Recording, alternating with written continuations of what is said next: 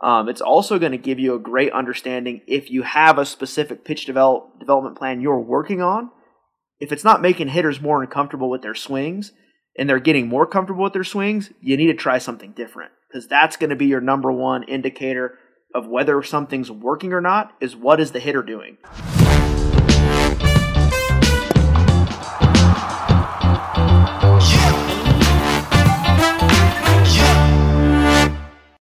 Hey, this is More Than Velocity. I'm Bart Pear with Jordan Oseguera and Ryan Croton, and today we are going to talk about something a little more just practical, something you can do yourself, just talking about self-evaluation of where you are in your development, your potential, and where you can get to. And Ryan and Jordan both have worked with pitchers at different levels, from all the way up to the pros, veterans down to newcomers to college, even high school and lower. And so you always want to know where you fit and what's your potential. So I'm going to let Jordan take this one and get going. Where should we start, Jordan? So I think one thing that's pretty available for almost everyone to do is just access to video. And I think that's a great way when you kind of start going into realistically developing yourself is, number one, you need to know where you're at. Because how else do you know where you need to go if you don't know where you currently stand? If I tell, like, for instance, right now, Bart is out in Florida, Ryan is in Arizona, and I say, hey, guys, we need to meet up in Boston. Those are two completely separate roadmaps that each one of those guys are going to need, because they're in completely different regions of the country. They're in different cities. They need different highways. So it's the same thing for development. If you don't know where you stand, you don't know how to get where you need to go.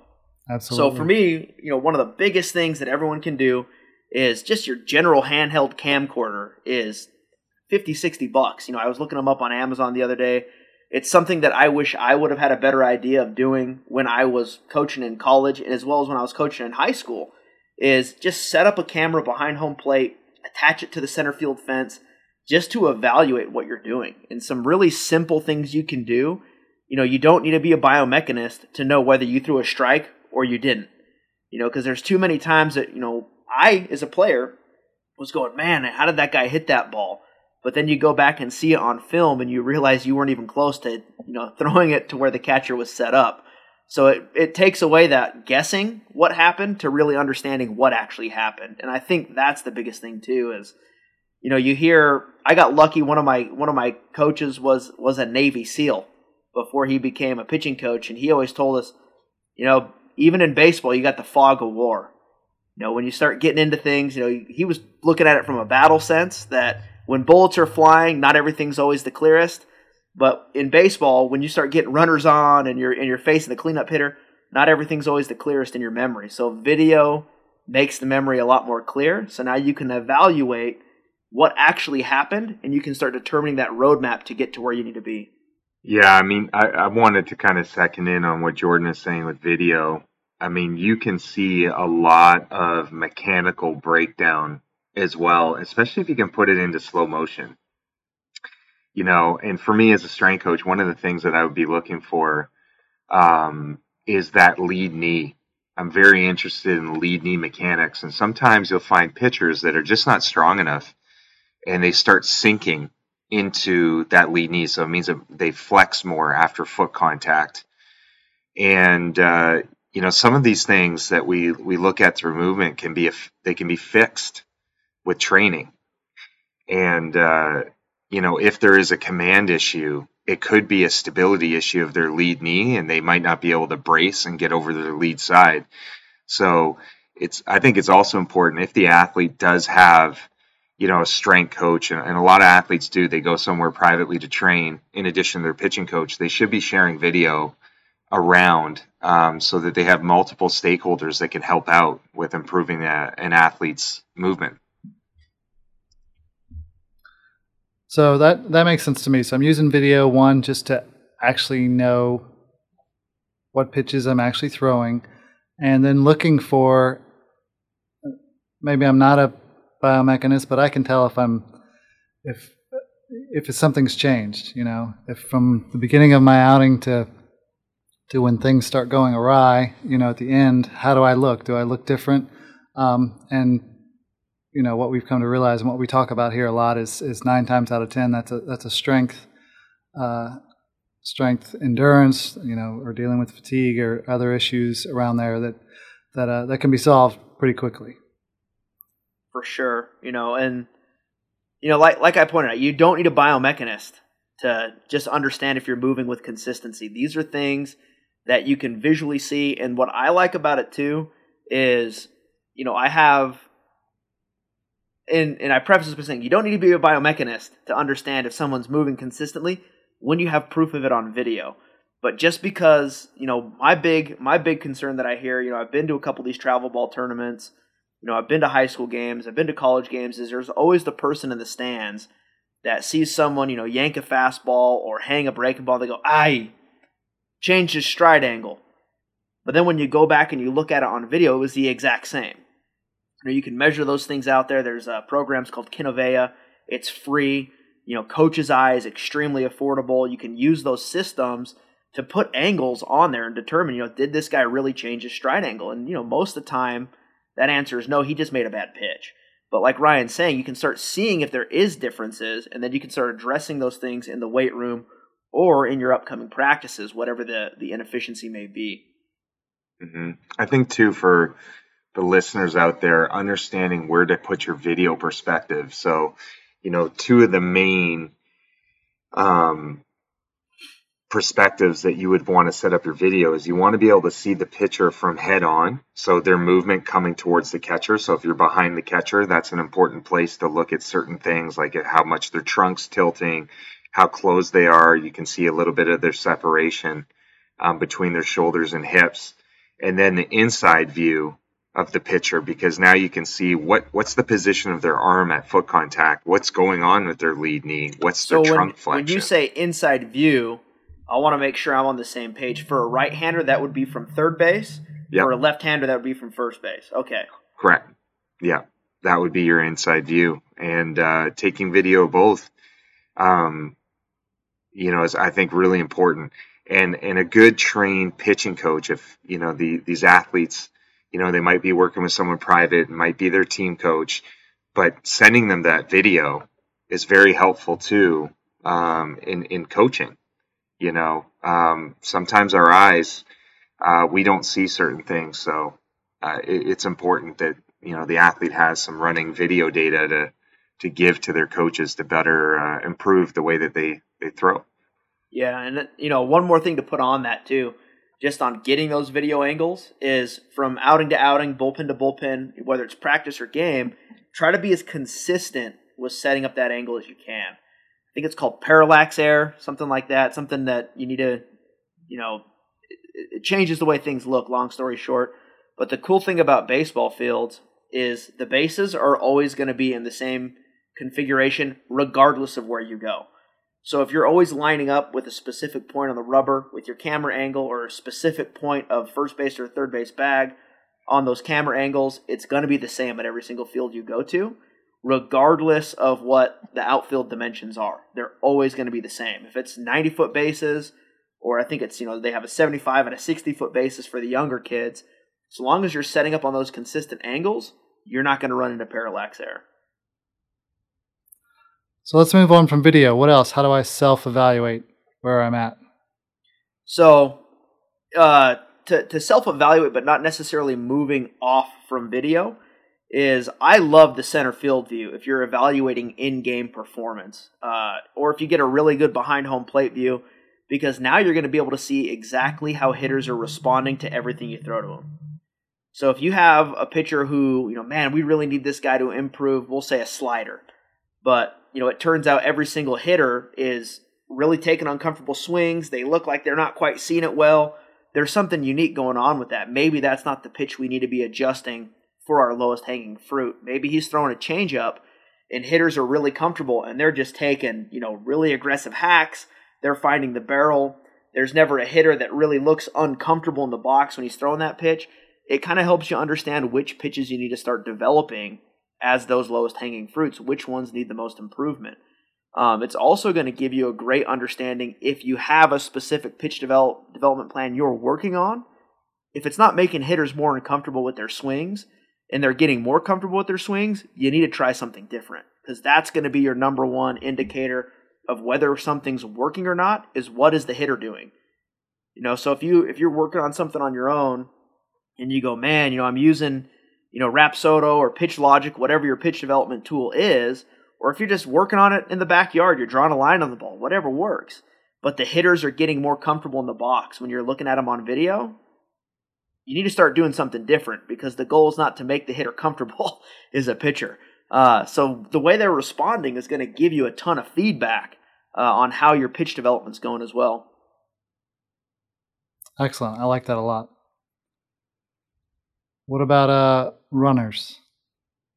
Yeah, so this is a huge thing, and the rules have changed in minor league baseball to where at specific levels you can't even pick off to bases anymore.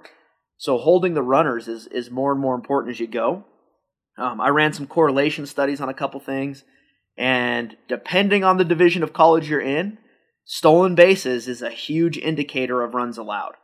Not for everything, not necessarily in the SEC. It's more about how many home runs and doubles you're giving up.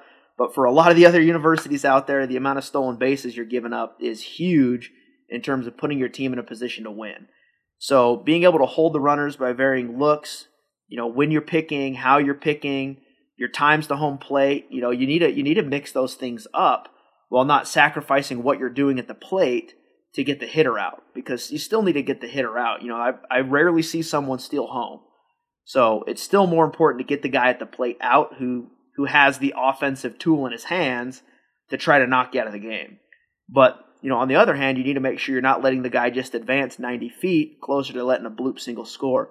So, you really need to vary looks, picks, and your times to home plate to keep the runners from having you run into a pattern to where now they can get better jumps and get from first to second, or even go first to third on singles.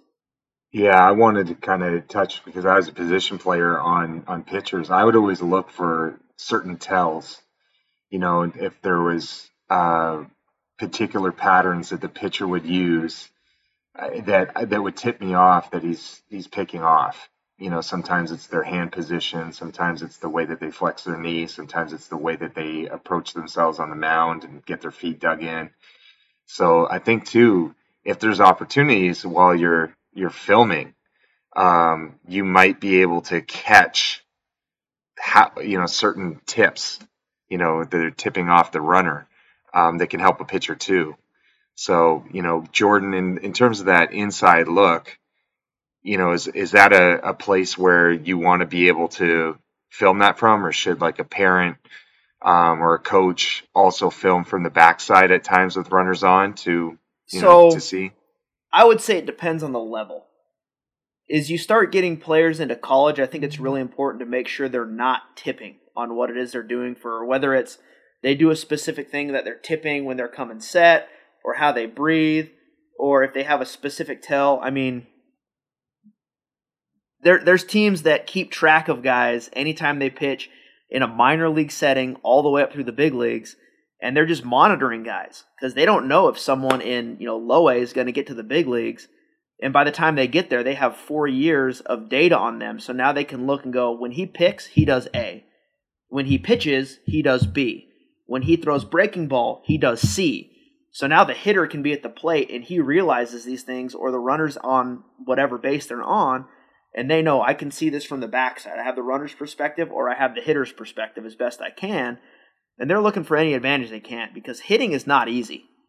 Even though if you go look at my numbers, it makes it look like hitting's extremely a breeze and easy to do. And on a side note, I never once had to worry about holding runners, because the opposing manager knew it didn't matter where the runner was; they were in scoring position, because I was going to get pummeled at the end of the day.